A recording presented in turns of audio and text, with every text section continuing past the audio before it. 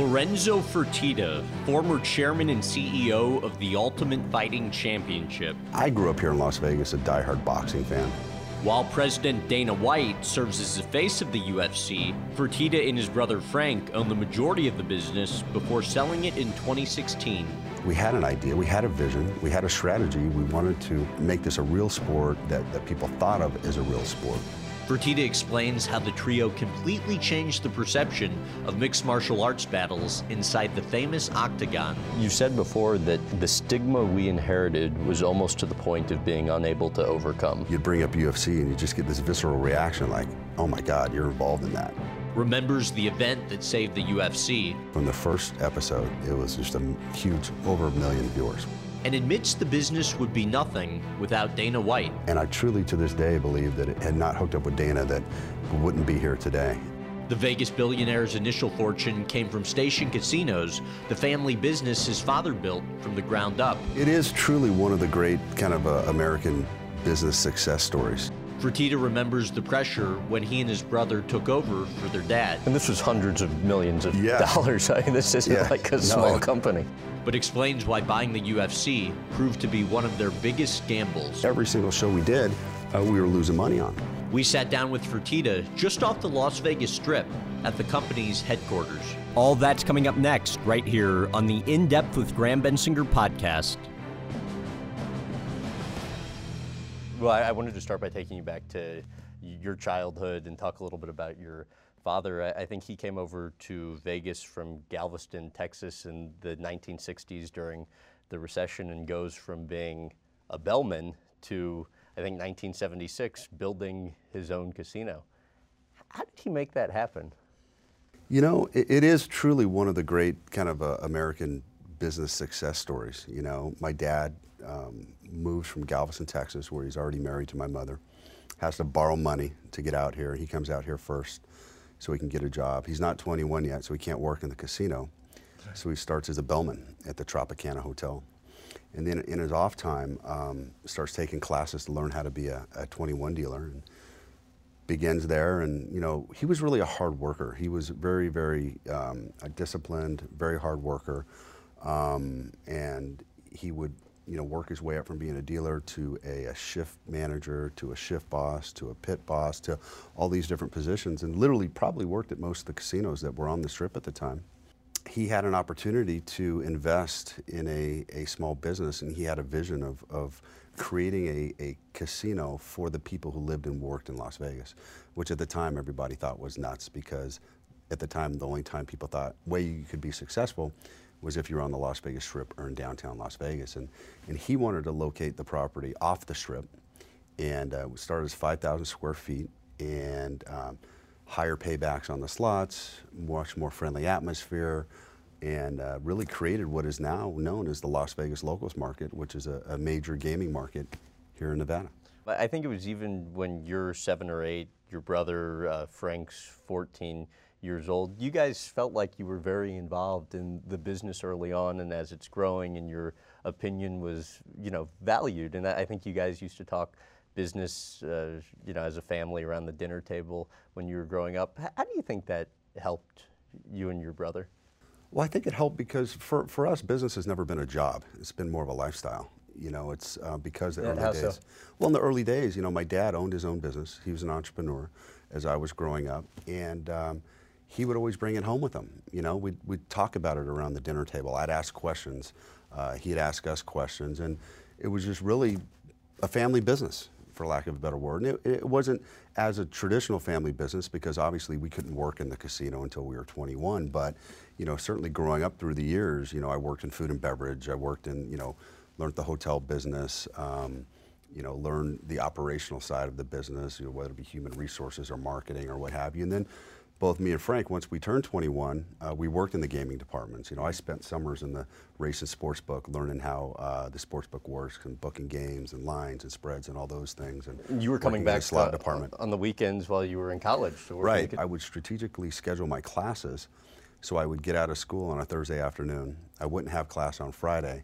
Then I wouldn't have my first class till Monday night. So I would literally get 3 or 4 days to be able to come back home and work with my dad. And it was kind of a tradition every Friday night. my dad, all of his key executives, my brother and myself, we'd put on a suit and tie, we'd go to the casino, we'd walk the floor, 10, 12 times, talk to customers, interact with people. Then we'd all have dinner as a group, and that's really how we learned the business. What do you think you most learned from your father growing up? Wow, there's a lot of things I learned from my dad, obviously. I think, one of the biggest things, there's really a couple things, and really what it all comes down to is people at the end of the day. You have to surround yourself with extremely smart people.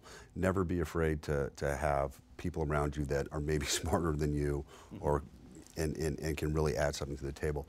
Two, I watched my dad, he always valued everyone's opinion so much. I mean, he would have these interactive meetings, whether it be marketing or whatever it was, and he'd want to know what every single person thought. And it wasn't that he was looking to necessarily build a consensus. He truly wanted, more information. And, once he made a decision, obviously that's the direction that the company would go. But, he was just one of these guys that had the ability to bring the best out of people. And he treated people just with an amazing amount of respect. And that's why I think people respected him. By 1993, I think you and your brother were pretty much running the gaming business, and you guys make the decision to take the company public. Why decide that then, and how tough of a decision was it? It was a tough decision, Why? I mean, we were young, we were aggressive. And I think you were 24 and he was 31. I was just getting out of business school in NYU. I just received my MBA. And we were young, we were aggressive, we wanted to build a business. My dad was at a point in his career, in his life, where he was already established, wasn't really, focused on, doing that, and had already kind of handed us, the day-to-day operations of the business. And in a lot of ways, I've seen before where many self-made guys, they have a hard time letting go, particularly maybe to their sons or whatever, and that causes some strife. My dad was the complete opposite. He encouraged us to get involved in the business, and almost to a point like said, here's the keys, and that created a whole different level of stress, for somebody that's, 25, 30 years old, to say, oh gosh, now I got to make these decisions, and we've got thousands of employees, relying on what direction we go. But we went forward. And this was hundreds of millions of dollars. I mean, this isn't like a small company. No, it was a big company, obviously, at the time. And me and Frank, we thought there was a tremendous opportunity, but we looked at all the different opportunities and ended up, building a riverboat casino in Missouri. And then, came back here to Las Vegas, started to see that there was more opportunities in the Las Vegas locals market to really build a brand beyond just one property, and expanded from there. You were, I believe, the youngest member ever of the Nevada State Athletic Commission, and later on in 1998, the UFC reaches out because they want to be sanctioned to promote fights in Las Vegas, and I think around then you really kind of felt the need to look into this sport and league further. And when you were looking into it, what about it really interested you? Well, the thing about it was, is that, me, like many other people, my first impression of the UFC was what I saw in 1993, with Royce Gracie and Ken Shamrock and all these guys, where it was literally no holds barred fight. There were no time limits, there were no rules, no regulation. I mean, it was kind of craziness, almost like watching a car wreck. And so I was aware of what it was. I guess. But I mean, it was one of those things you kind of wanted to watch, but didn't know if you should be.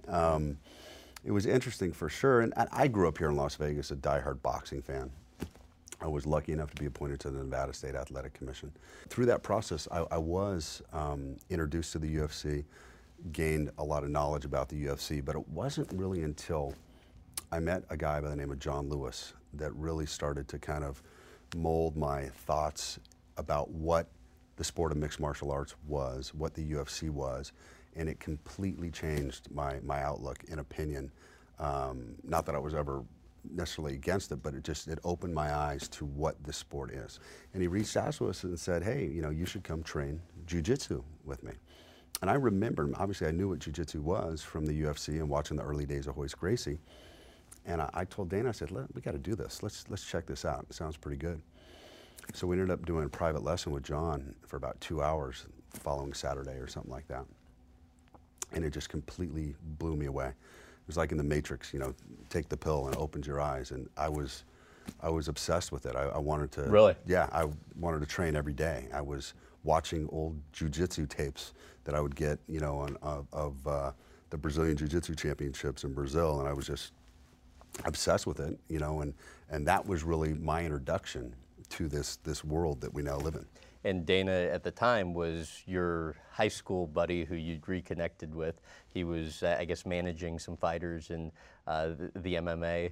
And fast forward to 2001, you get a call from him, and he basically says he thinks the UFC's for sale. So talk about the conversation you had with the then UFC owner, and then the follow-up call you ended up having with him a short while later. So Dana, after we met John, started managing Chuck Liddell and Tito Ortiz, and I had nothing to do with that, but from afar, I was a fan. And I would say, hey, let's go to Tito's next fight, or let's go to Chuck's next fight. So we'd go to, you know, these fights, and we'd walk in, and there would be, it was nothing that what we expected. There was no energy in the crowd. I remember a fight we went to in New Orleans. It was at the University of New Orleans on their campus. And I don't know what I was expecting, but I expected, you know, to check into the hotel and say, you know, hey, I'm going to the fight, and for the bellman to know what was going on, and for the people to check in. But nobody in town knew what was going on. We walk in the arena. It's about, you know, 1/16 full. There's nobody there. I wanted to buy a program. They didn't have a program. I wanted to buy a T-shirt. You can buy a T-shirt. So I'm sitting at the fight with Dana, and I'm going, you know, I don't know. Either there's something really wrong with us that we, you know, want to come and watch two guys fight in the octagon, or this business just isn't being run the right way. They're not. There's no momentum. There's no marketing. There's nothing. And it was shortly thereafter that Dana called me. I was on a retreat for Station Casinos in Florida, and he was trying to get a hold of me. Finally, get a hold of me. He goes, Lorenzo, I just heard that the UFC is going to be sold, or it's for sale, or Bob Meyerowitz is looking for an investor. And I had met Bob through the process when I met him when they wanted to come forward in Nevada. So I called Bob, literally cold called him, and said, hey, this is Lorenzo. He remembered who I was, and we started talking, and he told me that he was getting to a point where he was tired, and he felt like that he wanted to bring on an investor. He was looking for somebody to put up $1 million for 50% of the company. And I ended up calling back and just said, look, we'd be interested in doing the deal, but we want to buy the whole thing. And then we negotiated with him for about, gosh, it couldn't have been 30, 45 days. And all of a sudden we owned a business that we knew nothing about, but we were passionate fans, and had a vision of where we thought we wanted to take this thing, and here we are today. Only decision that you and your brother have ever wanted to make that your dad was opposed to. What was that conversation like with him, and why did you and your brother ultimately still decide to buy it? You know, it was very interesting because we have so much respect for my father, and he's such a you know, great business person, and you know, reputation meant everything to him. And he only knew of the UFC from what you'd see on the news, you know, on CNN, John McCain saying this is human cockfighting. Right. And he was a boxing guy, like, you know, you should only fight if you have, you know, gloves on and the round, you can only hit in the head and all this other stuff, you know, the boxing rules. And he just didn't get it. He didn't understand. And he summons us down, and we had lunch together, and he said, look, you can't do this. This doesn't make sense. This is going to be bad for your reputation and everything else. And we tried to explain to him that we had an idea, we had a vision, we had a strategy. We wanted to help, you know, make this a real sport that people thought of as a real sport. And I can remember him saying, no, I really don't want you guys to do this. So me and Frank walked off to the side and basically had to make that decision and say, look, we're gonna do this anyways. And we ended up moving forward with it. And I invited my dad to come to a fight, and he sat right there in the front of the octagon and watched the fight. And he appreciated a good fight. And I think after about, you know, 3 or 4 fights in, I could tell he was starting to get into it.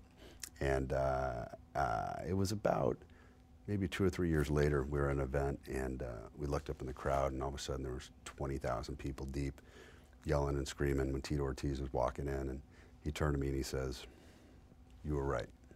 You were right. How cool was that? It was awesome. It was awesome. The UFC was created in '93, and you know, when it was created and when you got it, it basically no rules. For the most part, anything could go. There were fighters of, you know, all disciplines. And you said before that the stigma we inherited was almost to the point of being unable to overcome. How so? Well, I mean, the only thing people remembered about the UFC was the no rules days. You know, the human cockfighting comment from John McCain. It's like once you get that stigma, once you get that name associated with you, it's all anybody associated with the brand or with the business. So it was a tremendous uphill battle. But I can't tell you how many meetings I had or how many people I'd go and talk to, and you'd bring up UFC and you just get this visceral reaction like, oh my God, you're involved in that. And it took a long time to change. And you had held, I guess, a summit with athletic commissioners in New Jersey, which I think only helped things as well in creating, I believe, a set of unified rules, right? Right. And then the first pay-per-view fight after you guys had bought the UFC was a short while after 9/11. How well do you recall that? I literally remember it like it was yesterday. I thought the problem with the UFC was that it didn't have its distribution platform, meaning it wasn't on pay-per-view. Once we got back on pay-per-view, I thought, oh, all problems will be solved. No, I couldn't have been farther from the truth, because what we were was a product. We weren't the same product that had been successful on pay-per-view. The product that was successful on pay-per-view before was no holds barred fighting, that they were marketing as, you know, somebody's, you know, who knows what's going to happen, it's going to be crazy, you should watch this thing. We were back on pay-per-view and we were trying to market a sport, and the world wasn't ready for this to be a sport yet. They didn't appreciate what these guys were doing. They didn't look at these guys as world-class athletes. And the sport had evolved, yet the consumer hadn't evolved. So then we figured out that it was going to be a long battle over the next 3 or 4 years. We had to bring the consumer along. We had to put in marketing strategies and let them know who these athletes were and what their backgrounds were, and what was actually happening in the octagon, that it was strategic. It wasn't a barroom brawl. So that's when things really started to evolve. And it's interesting, your brother kind of told me the same thing, in that he thought if you guys got sanctioned in Nevada and back on pay-per-view, that you would pretty much immediately become profitable, and never did you guys ever think you were going to have to be, you know, investing millions of that was the beginning of the pain. How challenging at this time was it to get corporate partners or advertisers?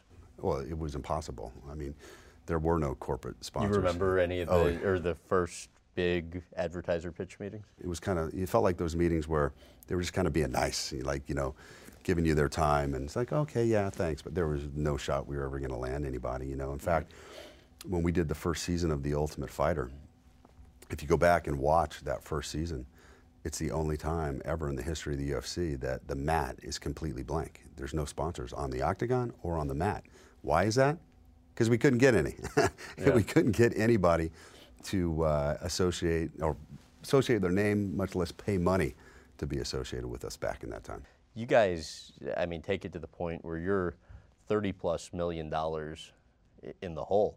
And I think it was your brother who was, you know, saying to you and Dana, like, we got to have a plan for how much farther we're going to, right, you know, keep bleeding. Right. What did those conversations entail?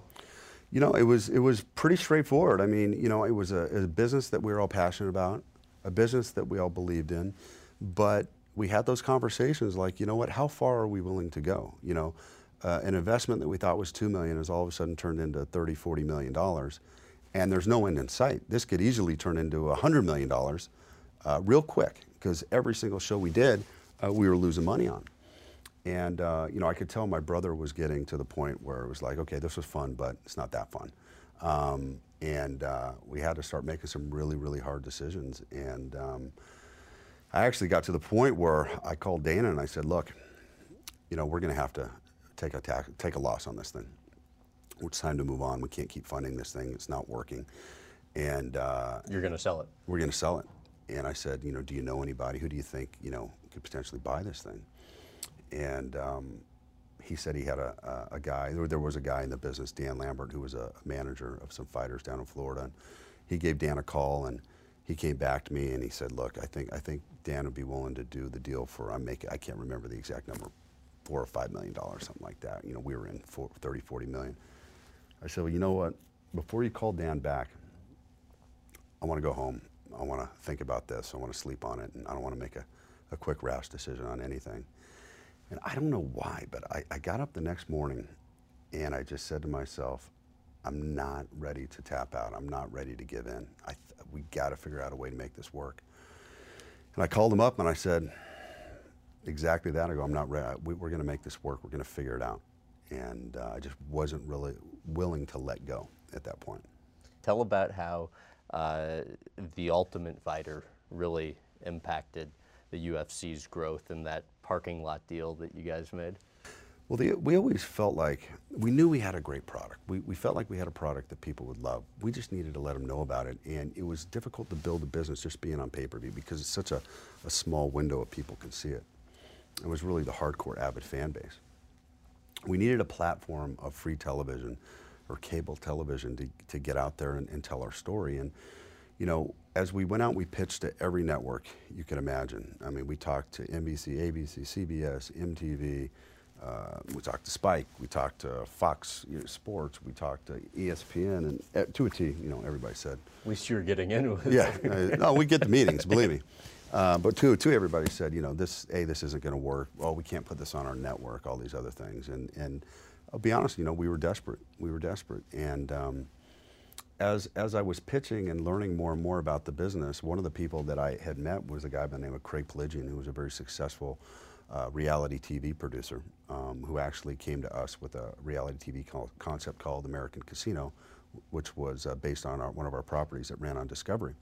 And as I was having a conversation with him, he floated the idea. He says, you know, there's other ways you could potentially get on TV. One is you can do what's called a barter deal, where you actually pay for the production, and then you keep a certain percentage of, or a certain number of the commercials. Then you go out and you sell those commercials to help finance your project. That's interesting. So we said, you know what, why don't we go to Spike TV? I mean, we'd already pitched them 2 or 3 times, and they looked at us like, this isn't going to work, this is crazy, you know, young males don't like this. And we're like, gosh, we think you're wrong, you know? And finally we went to him and said, look, what if we did this? We came up with a reality show. We have Craig Piligian, who's had a number of huge hits. He knows what he's doing. We'll give it to you. Just put it on the air. Put it on the air and give us some commercial inventory, and so we can sell a few commercials to help pay for this thing. Well, as the story goes, they agreed. They agreed to do it. Made sense for them, you know, free programming. We got a great time slot, which was right after WWE, which, you know, had a big audience that led into our show. We went out and tried to sell ads. Hence, we didn't sell one ad. Not one ad could we sell. So you know what we did? Wow. Is every piece of inventory we had, we ran commercials of the pay-per-view that was going to be coming at the end of the season. That's great. It was Chuck Liddell versus Randy Couture. So we put the show on the air, and boom, from the first episode, it was just a huge, over 1 million viewers, which for the network at the time was a big success. Right. And then it started to build and started to build. Every week the ratings were going up. And you could just start to sense that kind of people were talking about The Ultimate Fighter. This thing was on TV. And obviously it culminated with the finale of Forrest Griffin versus Stephan Bonnar, which was an epic fight, 3 rounds of just back and forth. And it was the first time a live UFC event had ever been on TV. And after that got over, the executive at Spike, you know, kind of corralled us, because they didn't have any rights to the UFC. They didn't have a deal for season 2. They didn't have an option. They didn't have anything, because we paid for it. We put it on. It was just kind of like, you know, put it on TV. And in the back alley at the Cox Pavilion, there was the Thomas and Mack at UNLV. We literally kind of decided, okay, we're going to keep DVD rights. You guys are going to buy. They said, we'll buy the next season. We'll pay you X. And, you know, we just kind of went back and forth. And all of a sudden, we had a deal on the back of an envelope and walked away from there. And we all went to dinner afterwards at the Hard Rock to kind of celebrate. And we're like, I can't believe this is actually going to happen. Like, we're actually going to have a business that works. What's the high like coming out of something like that? You know, I can remember adrenaline rush? It was a huge adrenaline rush, and we were just basically, you know, saying, look, everything we worked for, all the time, energy, effort, everything that's been put into this thing is fine. This thing is finally going to work. We thought it could work. We felt it could work, but it actually was starting to work, and that was a cool feeling. It seemed like just as you guys were seeing the light at the end of the tunnel with the UFC and everything was going so well and it was on the path to profitability, then the recession hits, which takes a huge toll on the other business. And I think it's like 2007, you guys buy back your gaming business, so it's no longer public. 2009, you file for bankruptcy. How did the recession impact the gaming business, and how quickly did it happen? It really was an amazing roller coaster. I was born and raised here in Las Vegas. I think the population has doubled in size every decade since 1950. So going back to 2007, we had just been on just this incredible trajectory. I mean, a couple of years where maybe go like this, but Vegas was nowhere but up. I mean, it was just going.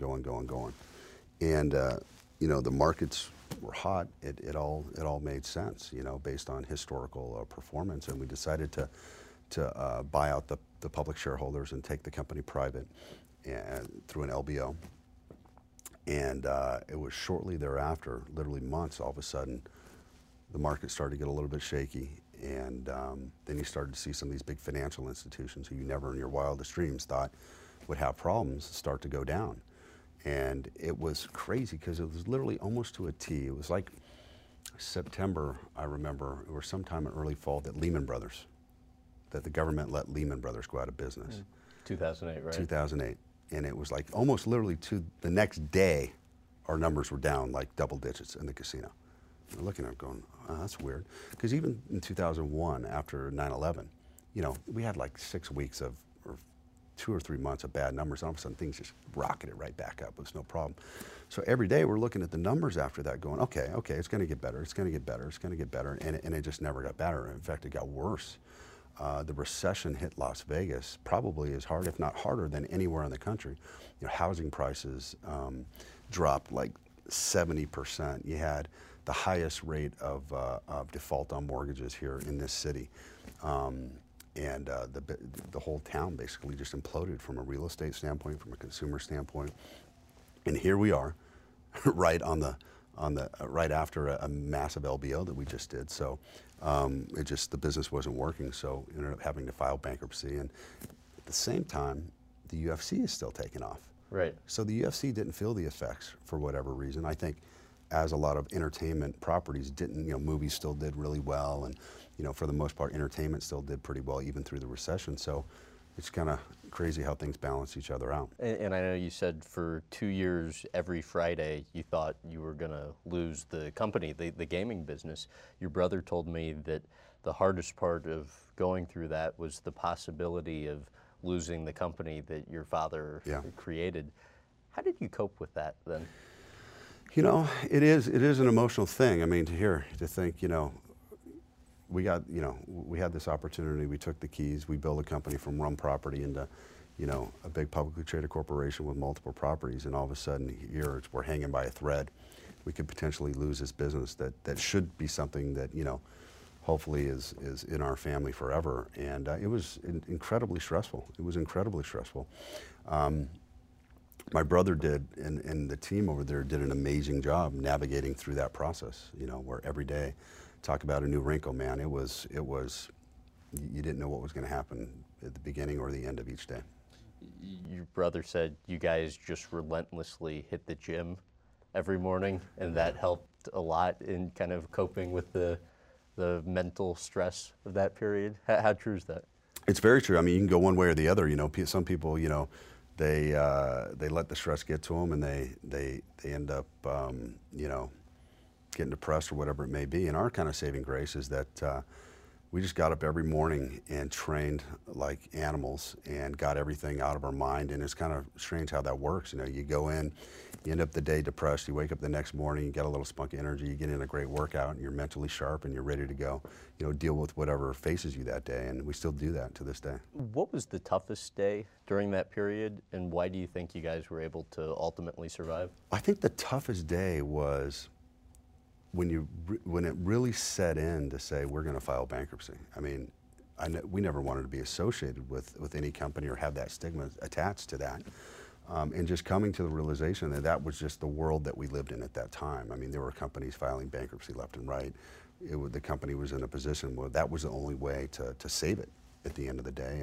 And, you know, like I said before, I mean, once we got past that, then it was about just digging in and working with the creditors to try to find a solution that worked for everybody.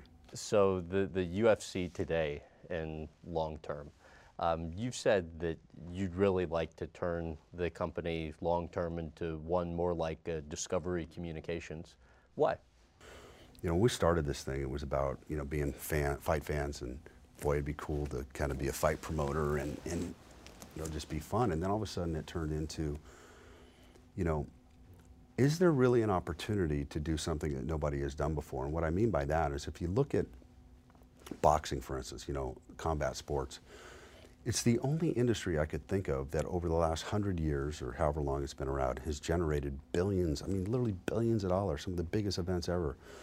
Yet there's no brand associated with boxing. There's no business really with boxing. There's no company you can say, okay, we're going to project out their earnings for the next 10 years and do a DCF on it and value it, or there's just not really anything there.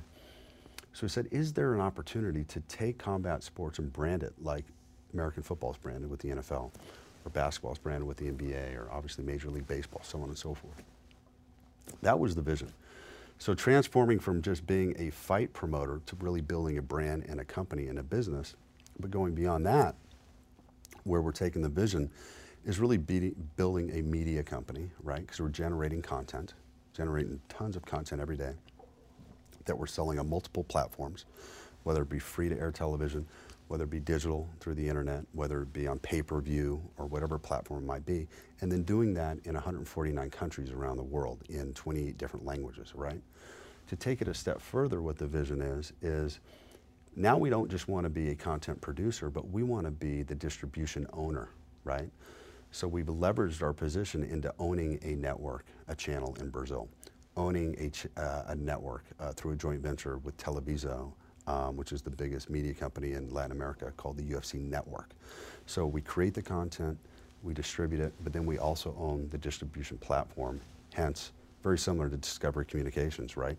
They generate all this content, you know, which was once wildlife, and now it's a lot of docu-soap reality type stuff, and they own the network. They own networks around the world, some through joint ventures, some wholly owned. But in a lot of ways, as silly as it sounds, it's kind of parallel, right? Because the reason they've been successful on such a global basis is because the nature of their content translates very, very well. No matter what country you're from or what language you speak, right. You'll watch a lion run down a gazelle. You'll watch a you know, sea life, something about sharks, Shark Week. That translates everywhere. Same thing like with fighting, us. Right. Two guys or two girls in the octagon using any martial art they want to compete. That translates all around the world. So that's why I like to say, you know, kind of similar to what Discovery has done, is what we're doing in a different way through combat sports. So you and Dana White, you know, high school friends who I think ended up reconnecting like a decade after high school, and then when you guys buy the UFC, you charge him early on with basically running the thing. As this has grown, how have you guys divided up the decision-making process? You know, it's kind of interesting. It's not as much dividing up, it's more collaboration. Okay. You know, at the end of the day, I was always involved with the UFC. I was running a public company, so I couldn't, you know, be running around saying, you know, I'm doing all these different things. But I always kept in touch with Dana, and he was running the day-to-day business. And what Dana has evolved into is literally the greatest fight promoter ever. I don't, you know, everybody talks about Don King, talk about Bob Arum. I don't think anybody has built and accomplished what Dana has.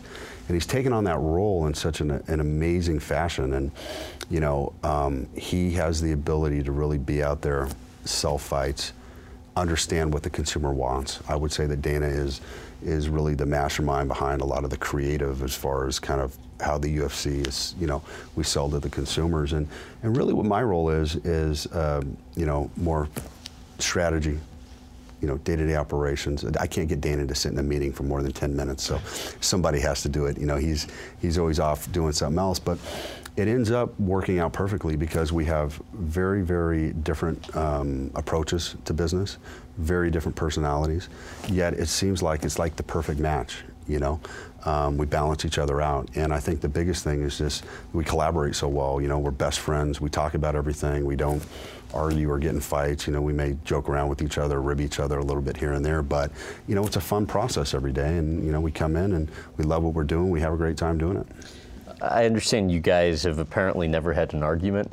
And if that's true, what's the closest you guys have ever been to really getting into it? Yeah, you know, we really haven't had an argument. I mean, I think that's just out of mutual respect, and the same thing with my brother. You know, we all respect each other so much that there's really no time and place for arguing. So if you have an opinion or you want to go in a different direction, I respect your opinion so much that I'm going to take that into account. And I think the biggest thing is there's no egos around here. Nobody cares that if somebody, you know, wants to do this or do that, or they made the right decision, or they were right, or you were wrong. It doesn't matter. At the end of the day, we're all just trying to accomplish the same thing. And of course we have different opinions, and of course we disagree, you know, here and there, but most of the time it's just over, you know, stupid, silly things like we'll argue over who's going to win this fight coming up.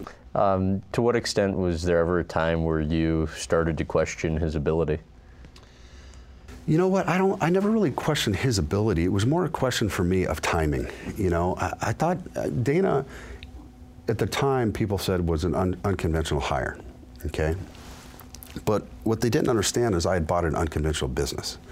If I had gone out and bought the UFC and went out and hired a Harvard MBA, or some guy that ran a big corporation, we'd have been toast a long time ago. Dana was the perfect fit because he had this, I don't care if he didn't go to college, I don't care if he wasn't a straight A student when he went to Bishop Gorman. He has what you can't teach, which is an incredible drive and an incredible amount of common sense and the ability to understand people and understand the consumer. And I saw that he had that. And I truly, to this day, believe that if it wouldn't have been me, Frank, had not hooked up with Dana, that we wouldn't be here today. And it wasn't that I ever thought that he wasn't the right person. It was this the right time? Was the world ready for this product? Were we too out far ahead of front of ourselves? And sometimes that happens, you know.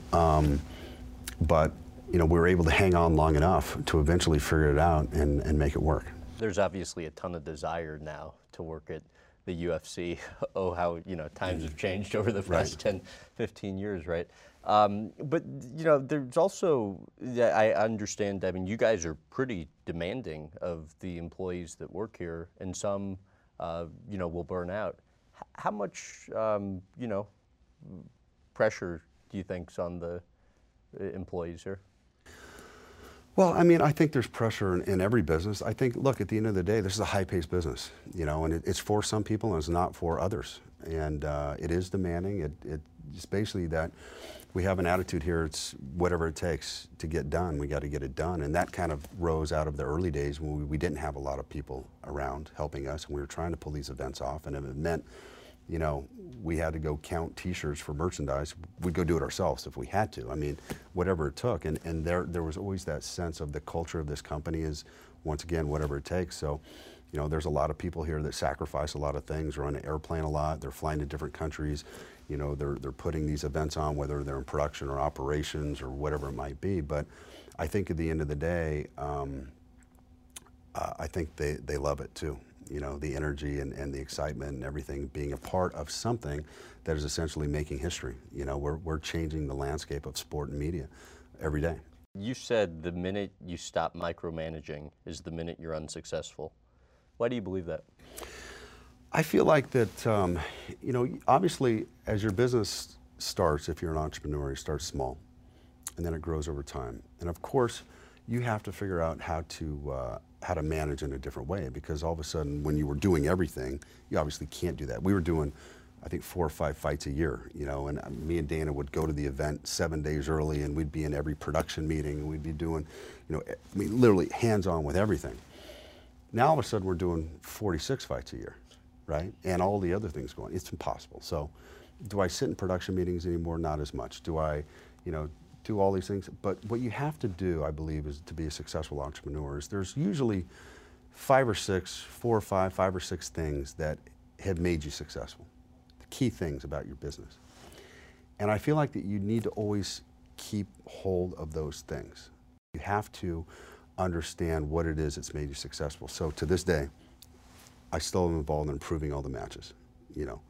So we'll have a weekly matchmaking meeting. I don't care how big this company gets, what we're doing. Always involved in the weekly matchmaking meetings to figure out what our product's going to be. Not a piece of advertising, like big advertising, whether it be a commercial for a pay-per-view, the graphics, artwork for a pay-per-view championship event, never gets out of the doors without either me or Dana approving it. You know, obviously, I trust him to do anything. He trusts me to do anything. Still to this day, we do rehearsals on the Friday night and then Saturday afternoon before the event. I don't know how many thousands of events we've done, but to us, the product is so important. It's got to be perfect. So, and it's not just about the guys competing, but it's about what does it feel like from a consumer standpoint when they come into the arena. What are we playing up on the screens? What music is being played? What's the decibel level of the music? How does it increase over the time during the period of the show? Because at the end of the day, what we're really selling here is energy. That's why people come to these shows. And obviously, what does it look like and does it translate to TV? So, you know, you can't do everything, but you should always keep your hands on some of the key things that if those get out of whack, then you're in trouble, right? We always got to make sure that that doesn't get out of whack, that our product is perfect. How has opening the sport up to women changed things in your mind?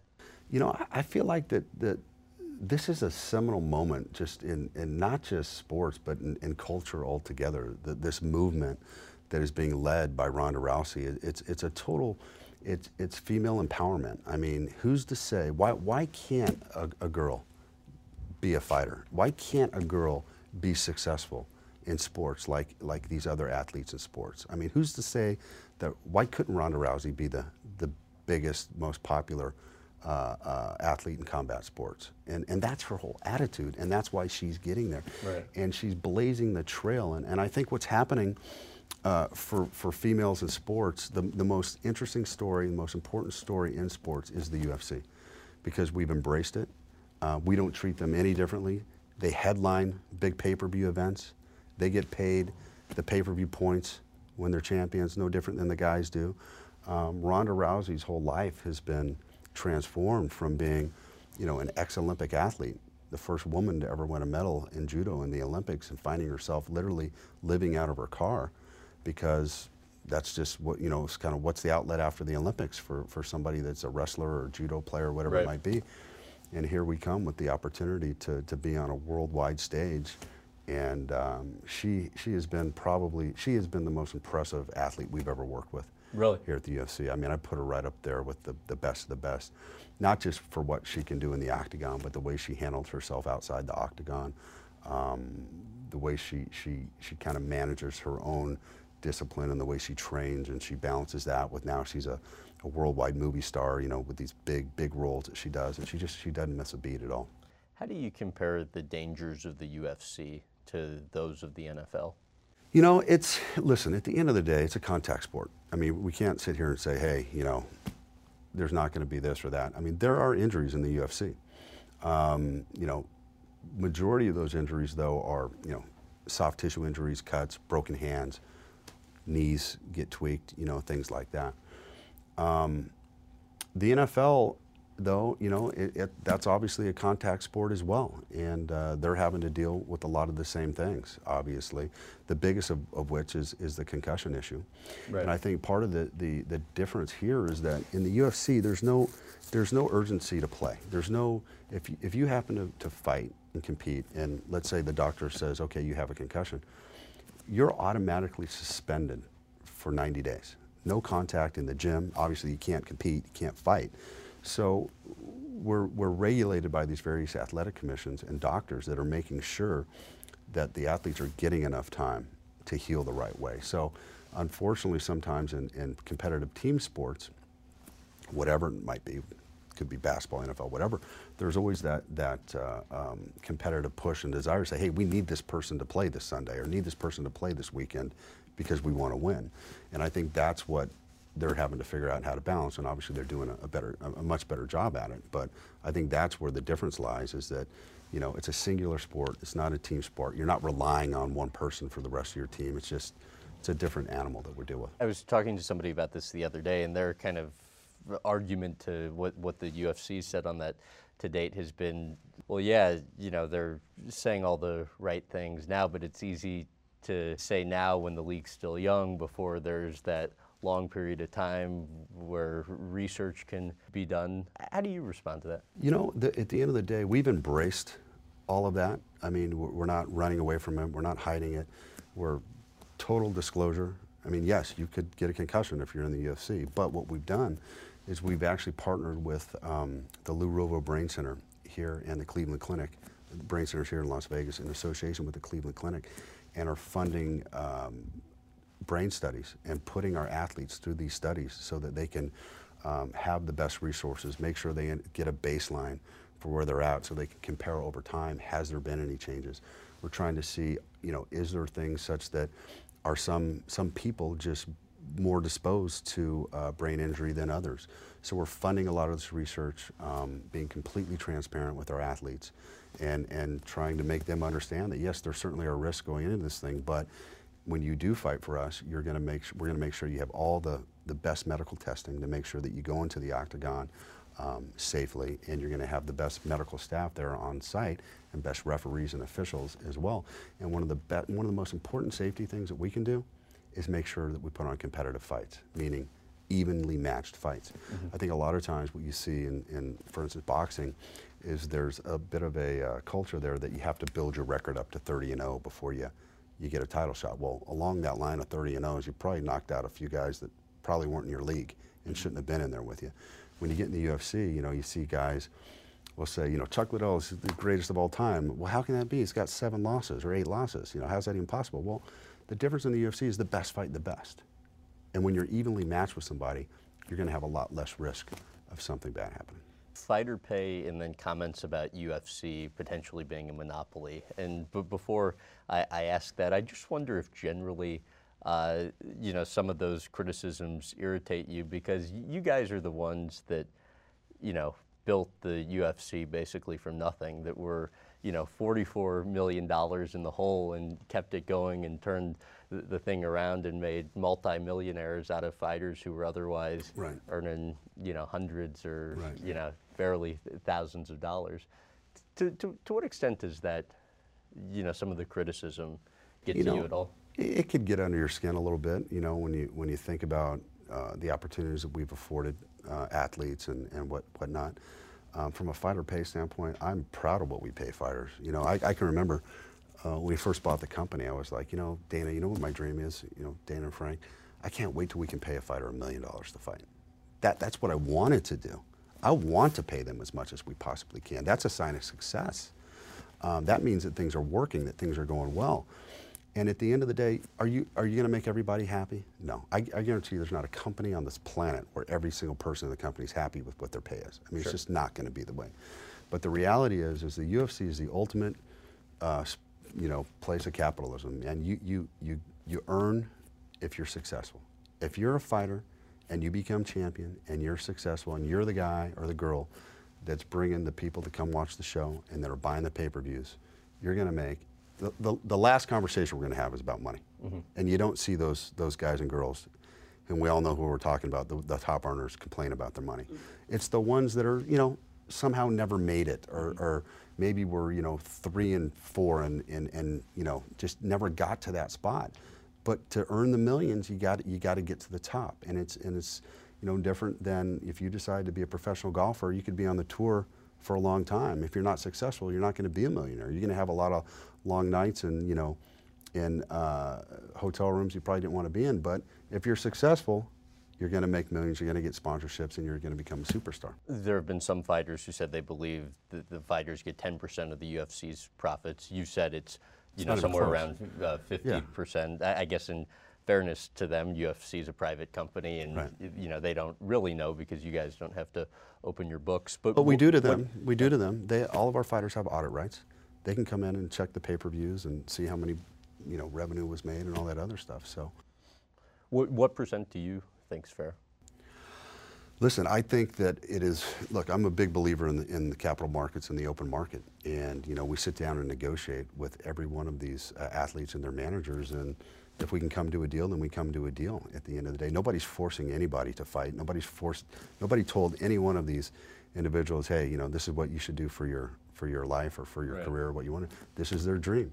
And we sit down and, you know, we negotiate. And like I said, for the most part, I think fighters are happy. Do they want to make more money? I mean, everybody wants to make more money. I guarantee you, you know, Tom Brady makes $18 million a year. If he said, would you like 40? You'd say, yeah, that'd be great.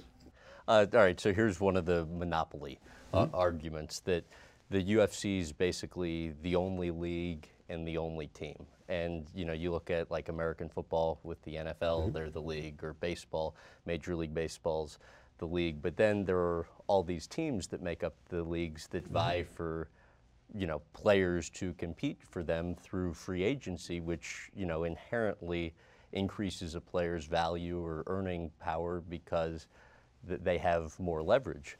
In the UFC's the league and really the only team, which creates, you know, which, you know, affords the UFC the leverage when it comes to negotiation. So that's kind of one of the arguments. I get that. Listen, I think that's a silly argument because at the end of the day, there are professional, there are events being promoted every weekend all around the world. I mean, literally thousands of them under different promotions. Is it our fault that we just did a better job and branded this thing and became the most successful? No. You know, we've taken that mantle, and that's fine. At the end of the day, though, there are no barriers to entry. You know, if somebody wants to go start a business and compete with us, all they have to do is go down to the Athletic Commission and get a license and go get a venue and, you know, put up some money and start promoting fights. And it's happened many times. I mean, you know, Donald Trump was in the business. Mark Cuban was in the business. There's been a number of people that have been in the business with significantly more resources than we have. And most recently, you know, Viacom owns Bellator, which is, you know, as some people say, the #2 promotion in the business. I can tell you Viacom has way more resources than we ever dreamed of. Sure. And but at the same time, it kind of be like, you know, another football league starting to compete against the NFL, you know what? Given how big the UFC is now. We have first mover advantage. That's what we have. We have first mover advantage, no question about it. But with that said, you know, they're a viable competitor. They're out there, and listen, we've bid on fighters between each other many different times, and you know, obviously it's a free market, and we can bid them up, and fighters can decide where they want to be. How do you work to continue to prevent drug usage? First of all, we have completely embraced drug testing. I think the biggest thing is out-of-market, out-of-competition testing is probably the most important thing. We have supported the various athletic commissions, Nevada State Athletic Commission, whatnot, in any time they have ever come to us and said we want to do out-of-market testing or for any of our athletes. We've said yes, and we've actually funded those tests because obviously a lot of times the states don't have the funds to be able to deal with that, so we fund that. We encourage it. We're continuing to work with various different drug testing groups to try to put in stricter policies, more random drug testing. And, you know, we actually encourage the athletic commissions, whereas before they were kind of randomly picking certain fighters on each card. We're like, test everybody. So we're embracing testing. We're embracing the, you know, longer penalties for athletes that test positive, because ultimately that's the only way you're going to hopefully, you know, get rid of the sport of performance-enhancing drugs. And it's not just us. I mean, every sport, you know, obviously is facing this issue and dealing with this issue.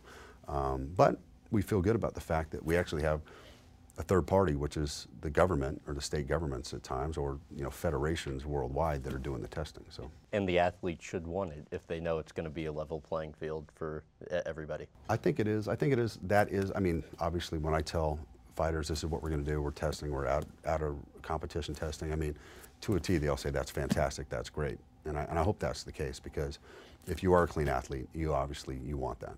You were captain of your high school football team at Bishop Gorman High School, which isn't too far from here. Your brother Frank told me he really believes you learned a lot of life lessons out on that football field. What do you think of that? I couldn't agree more. I mean, I obviously love football. I love my time playing high school football. But you do. I mean, there's a lot of things you learn on that field that translates, you know, to later in life. At least it did for me. You know, whether it be, you know, the obvious hard work, leadership, struggles, having to dig in and struggle, teamwork, accountability, all of those things. I mean, football is such a great sport because in order to be successful, you have 11 guys on the field at any one given time, and every single one of those guys has to do their job. If one guy messes up, that could be the end of the play or the end of the game or whatever it might be. And no different than here. We have people that work here, and everybody's got to be accountable. They have to do, take direction, do what they're supposed to do, and execute, and that'll make it successful. So there's a lot of correlation, obviously, between sports and life and business just in general. And you're a big donor to the school and the football program, which is the #1 high school football program in the country right now. The field has your family's name on it. What about the school means so much to you? I think it obviously all started with my dad. My dad was always a big supporter of Bishop Gorman. It's the only Catholic high school in Las Vegas. My dad being a Roman Catholic and us being raised that way, always had a strong affinity to it. My sister went there, my brother went there, I went there, played football there.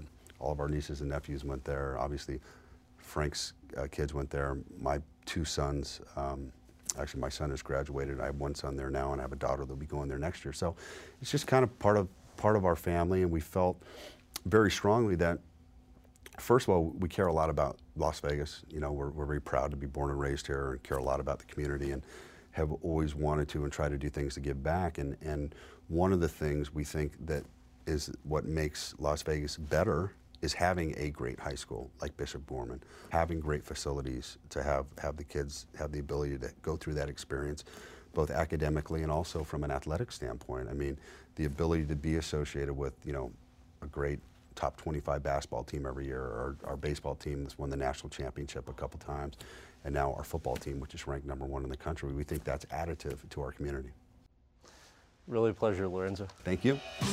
Thanks for listening to the In Depth with Graham Bensinger podcast. You can also find us on Facebook, Instagram, and Twitter @Graham Bensinger, and visit grahambensinger.com for TV times in your area. Also, don't forget to check out our YouTube channel at youtube.com/Graham Bensinger for hours of extra content. If you enjoyed this episode, please give us a rating and review on iTunes or wherever else you listen. This has been the In Depth with Graham Bensinger podcast.